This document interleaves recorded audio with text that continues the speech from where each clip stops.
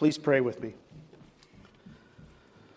Heavenly Father, as we turn our attention to your word, we ask that it will direct our paths. We ask that your Holy Spirit would speak to us, that you would have us hear what you would have us hear for your glory and the furtherance of your kingdom. May you be lifted up in what transpires here. In the name of Jesus, amen. Our text today is Ephesians chapter 2, starting in verse 11, going through the end of the chapter. Hear the word of the Lord. Therefore, remember that at one time you Gentiles in the flesh, called the uncircumcision by what is called the circumcision, which is made in the flesh by hands. Remember that you were at that time separated from Christ, alienated from the commonwealth of Israel and strangers to the covenants of promise, having no hope and without God in the world. But now, in Christ Jesus, you who once were far off have been brought near by the blood of Christ. For he himself is our peace, who has made us both one and has broken down in his flesh the dividing wall of hostility by abolishing the law of commandments expressed in ordinances, that he might create in himself one new man in place of the two, so making peace, and might reconcile us both to God in one body through the cross, thereby killing the hostility. And he came and preached peace to you who were far off and peace to those who were near. For through him we both have access in one Spirit to the Father. So then you are no longer strangers and aliens, but you are fellow citizens with the saints and members of the household of God, built on the foundation of the apostles and prophets, Christ Jesus himself being the cornerstone, in whom the whole structure, being joined together, grows into a holy temple in the Lord. In him you also are being built together into a dwelling place for God by the Spirit. Thus ends the reading of the word.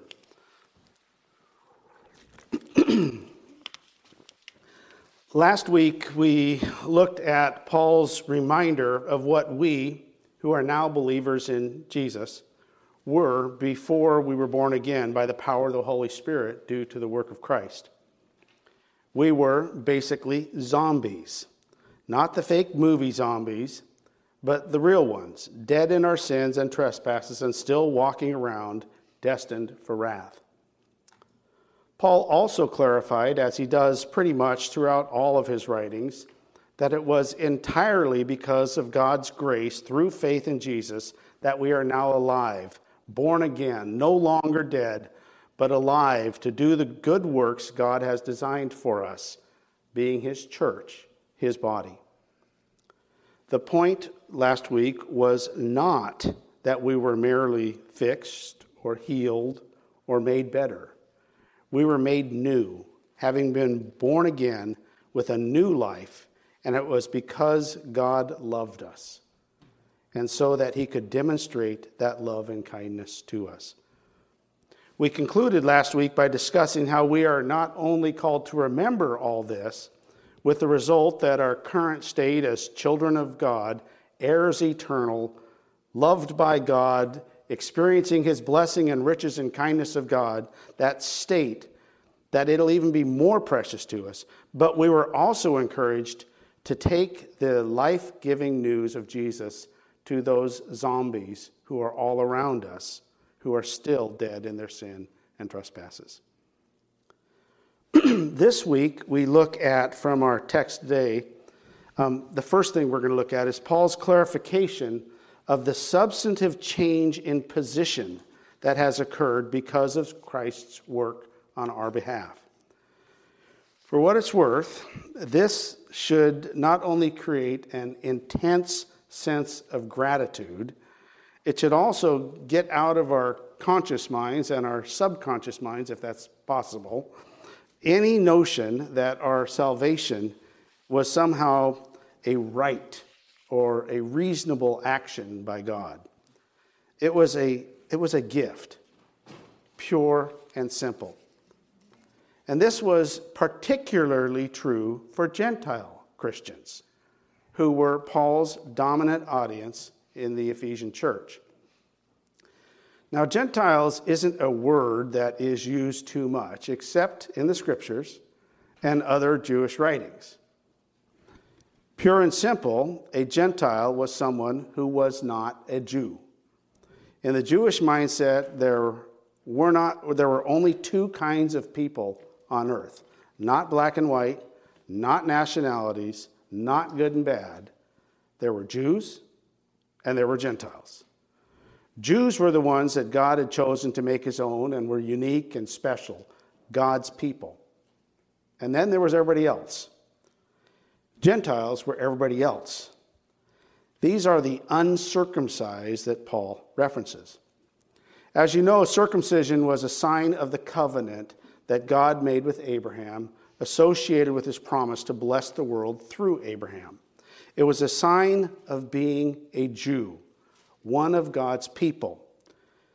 While it's true that there were other cultures in the ancient world that also practiced circumcision, in the eyes of the Jews, circumcision was much more than the act of removing the foreskin. Circumcision was their sign that they were unique, that they were special to God. And circumcision to them meant that being part of God's covenant community with all of the bells and whistles, from the law to the temple to the feast to the way they dressed to who they were allowed to eat with. It was all wrapped up in this idea of circumcision and being the people of God. Circumcision was a piece of the tapestry that was made up of all the regulations, the laws, the practices associated with what was involved with being a Jew, a person of the covenant. And Gentiles did not have that mark, or those practices, or that history, or even know about them. And they were removed from all of that. The net result was that the uncircumcised, the Gentile believers he was writing to, and Paul is reminding them of this, had not only, prior to being born again, had not only been dead in their sins, the zombies we talked about, they had been completely separated from the promises of God, the hope of God, the revelations of God, the covenants of God, such as that Paul ends verse 12 by saying they were without hope and without God in the world. That was us. We are the Gentiles. Maybe there's someone from Jewish heritage in here, but we are the Gentiles. And it was bad. Paul wanted the Gentile Christians to whom he was writing to remember this, to remember how far we were from God. Prior to Jesus and their belief in him, they had been separated from all of the revelations and blessings and promises of God, and they were absolutely without hope. And then God changed that. He changed our position from being dead and without hope and separated from all the promises and revelations of God to ones who are our situations now that we are alive and we are beneficiaries of all of that. As Paul says, we once who were far off have been brought near to God by the blood of Christ. And that brings us to the second point. God has changed our situation. Not only has he brought the Gentiles, us, near, and made it so that we too can benefit from all God's blessings and revelations and promises and hope and covenants, he has done this by removing the hostility that existed between the Jew and the Gentile and between God and man. Hostility is a big term in this section that we just read. There was hostility between Gentiles and Jews, which was beyond being different from each other, beyond the need to merely get along and tolerate each other. In many cases, this hostility was due to the action of the Jews, who simply did not regard Gentiles as worthy of much but disdain, since they were outside the covenant of God. They weren't gods. Gentiles, on the other hand, didn't favor the Jews very much either, nor did they think that they were as special as they claimed to be. What they were was different, and in the Gentiles' eyes, arrogant. And different meant not like us, Gentiles, which meant hostility. Peter makes reference to the practical implications of this hostility in Acts 10:28, when he points out to Cornelius and Cornelius' very Gentile family that Jews were not even allowed to eat or associate with Gentiles. Do you remember that story? It's actually one of my favorite ones in the Bible.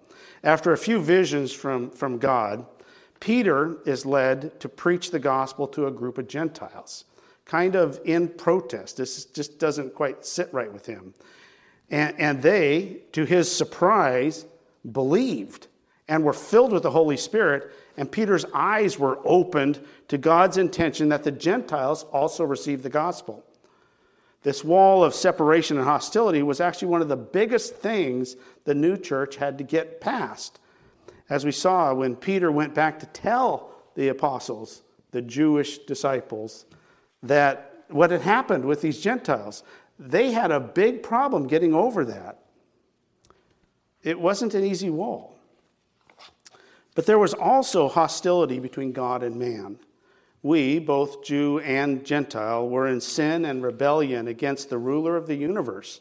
And the ruler of the universe was going to pour out his wrath against sin. And we were covered in it. That is hostility. But Paul states that this hostility, both kinds, was dealt with once and for all by Christ's death on the cross. In place of the hostility, Christ has brought peace. Peace between Jew and Gentile, and peace between God and man. But what did he do to create this peace? Well, Paul says that Jesus abolished the law. But the law does not go away. In fact, not one jot or tittle will go away until all is fulfilled, according to Jesus himself. And there are still some things God is fulfilling, such as our sanctification and his eventual return and the establishment of a new heaven and new earth. But the law was the basis of the hostility between men, between Jew and Gentile. It separated them. And the law was the basis of the hostility between man, who did not and could not follow it, and God, who would. The law and all that was involved in being circumcised as opposed to being the uncircumcised was the thing that separated Jew from Gentile. The law meant the temple, which excluded Gentiles. The law meant the feasts and that celebrated Jewish history. The law meant the traditions, which made the Jews very different from everyone else and required that they be separated from everyone else. And the law was also the source of hostility between God and man. It accused us before God, the judge, both Jew and Gentile, and it proved our guilt before God. And the law demanded our accountability, and the law informed us of our just punishment. But in Christ, by his blood and self-giving substitutionary death, God dealt a fatal blow to all of that hostility, to both kinds. The law, the perfect law, the good law, the law that reveals God to us and his character, the law that guides us, the law, it's not gone, it's not eliminated. But what was killed was the law's impact on both of those areas of hostility. By Christ's blood, the demands of the law were rendered void. The demands and burdens of being under the authority of the law, which Jews were, and which caused a separation between Jew and Gentile, such that they were very different and separate and hostile to each other, that was abolished. The demands of the law were abolished. The demands that we obey the law perfectly, or we would never be declared righteous, were abolished and done away with because we have died in Christ and we are freed from the constraints of the law that held us captive. And the demand that a penalty be paid for our violation of the law is abolished, is gone forever, since we have received complete and eternal and perfect forgiveness because of Christ's blood. With the abolishing of the demands of the law, our entire situation has changed, both Jew and Gentile. And we are saved in the same way because of Jesus and his cross, both Jew and Gentile. By abolishing the law, it removed the hostility between God and man through forgiveness, as well as the separation between Jew and Gentile by rendering the temple, etc., unnecessary.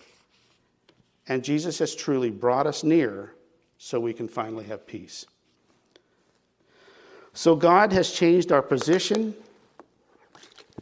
as Gentiles who were outside of God's covenant, such that we are now brought near to God and the promises and the covenant and hope. And God has changed our situation in that he's abolished the law and the demands of the law, such that hostility no longer has sway between Jew and Gentile and between God and man. The final thing Paul addresses in our text is that because of all of the above, we are now and should be experiencing a new reality. We are his church. But old habits die hard. For instance, the division between God and man still existed within the church for those who still wanted to become righteous by works of the law, by earning their own righteousness. Paul addressed that hostility and that situation directly in his letter to the Galatians. But the division that Paul is really addressing in this letter to the Ephesians is the division that lingered between Jew and Gentile. There had been only two groups to this point. There were Jews and there were Gentiles. Even in the eyes of the Roman government, at least initially, the Christians were thought of just as another sect of the Jews.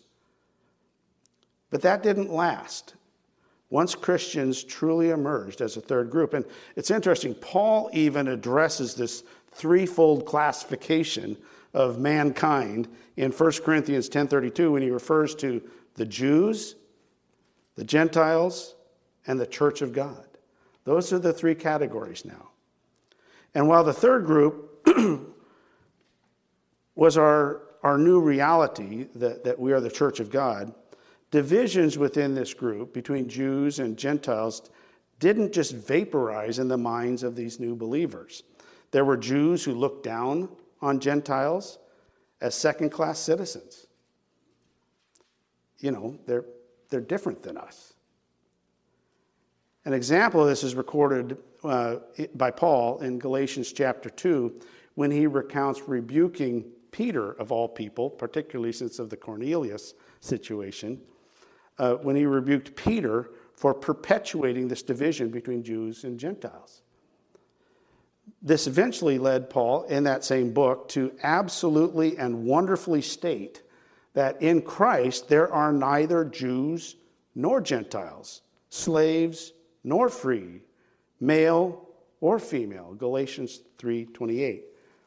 On the other side of the coin, there were Gentile Christians who even got a little haughty in that they understood that they were the ones that God had chosen to graft into Christ after the Jews had been cut off after they had rejected Jesus. Some seemed to even boast that they were the end of God's plan all along. So we really don't need those Jews. This is what Paul rebuked in Romans 11:18 when he basically scolded the Gentile Christians and told them, do not be arrogant toward the branches, the Jews, and reminded them that they too could be cut off. For Paul, such divisions within the church were not consistent with whom God had made them to be in Christ Jesus, which was one body with one head. After Christ abolished the law, all this separation was done away with, and there simply was no room for this kind of behavior in the church. In Christ, there is no distinction. We are all the same. Sinners, lost, eternally damned, except for the saving work of Christ, saved entirely by grace through the same faith in Jesus, in the same Savior. But it's more than that. We are now one with each other. We are part of the same body. Each of us believers in Jesus are connected to the other in the one Spirit, in the one body, with the one purpose, with the one head, with the one goal. This does not downplay the reality that there are also individuals, loved individual children of God. We are individuals, but more than that, we are members of an even bigger reality than ourselves. We are now part of the body of Christ, the Lord of the universe, God manifest to the world. We are his body. This is a big deal. We are not merely a group of adherents to our religion. Too often we behave that way. We are actually, because of the Holy Spirit and the Spirit breaking down all of that hostility between us and between God and between each other, we are now one unified entity with a unified goal and a unified head. We are one with each other. Now, I don't want to sound all woo-woo, but this will make sense to you who know Jesus. Being a Christian connects us with other Christians in a way that being part of the Kiwanis or the same state or a political party or even the same family does not. When you meet someone who is a follower of Jesus, you know it. I was dropping off my dad's shirts at the cleaners in Tempe, Arizona the other day. When I walked in, the person at the counter was very different from me. First of all, she was a she. She was black. She was young. I think she had tattoos. She definitely had an accent, and she turned out to be from Senegal. But I knew instantly that she was my sister in Christ, which she was. I and you in Christ are one with her in a way I can never be with my non-believing blood relatives. And I knew I was connected to her, not because of something she did or said. In fact, I'm not even sure she had said anything yet. It was because she was part of Christ's body, and so am I. Have you had similar experiences? I've had many of those. We are connected in Christ to each other. It is Christ in us. It isn't a secret handshake that binds us. It is actually God himself, the Holy Spirit, who, according to the last verse of our text, dwells in us while we are being built into a dwelling place for God, the new holy temple.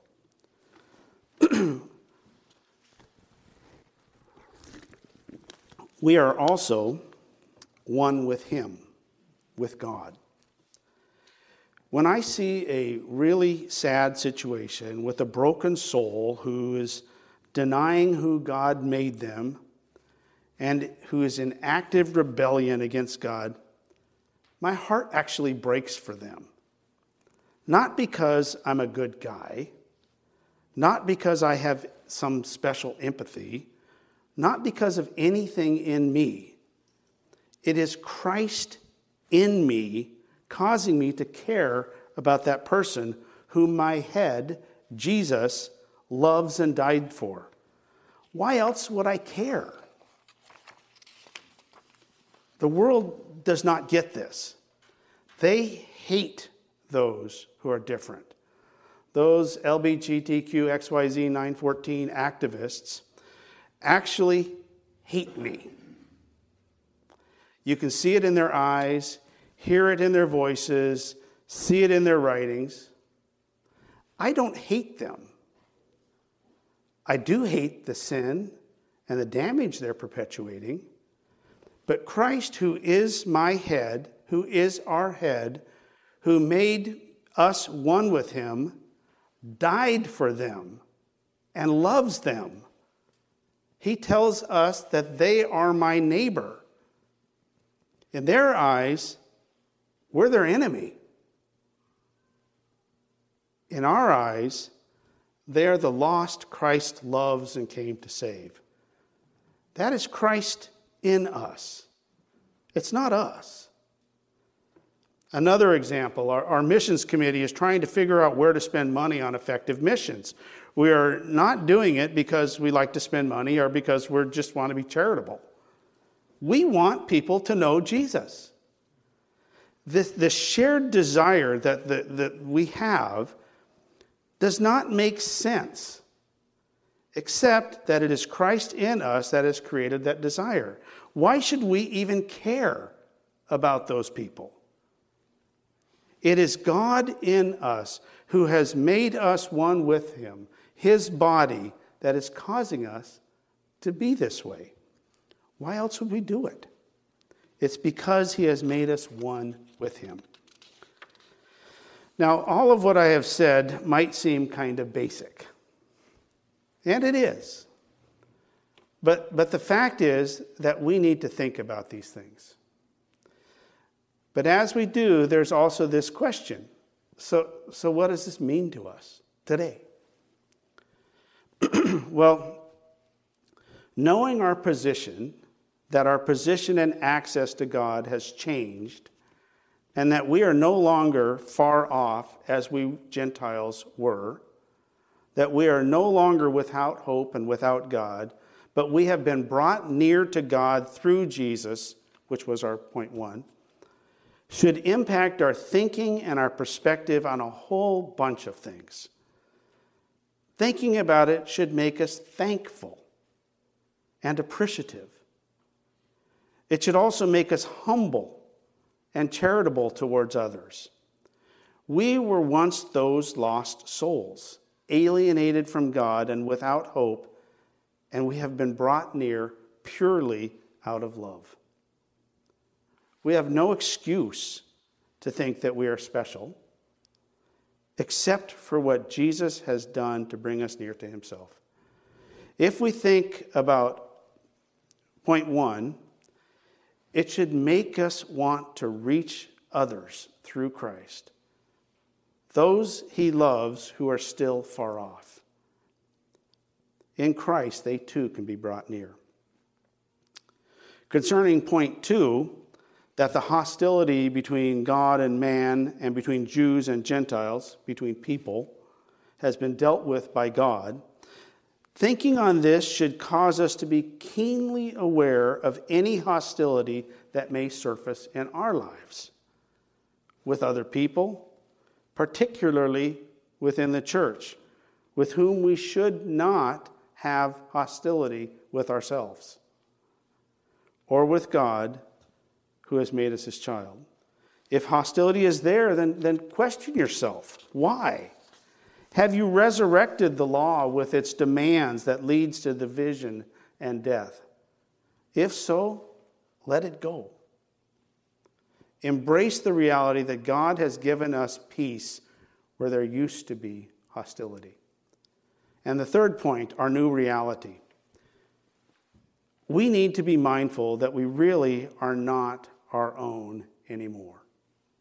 We are part of each other and one with God. We are Christ's body, his church, a dwelling place for the Holy Spirit. And here's where the rubber meets the road. We should act like it. Not out of guilt or obligation, because the truth is that that's just simply who we are. And if you don't feel like it, so what?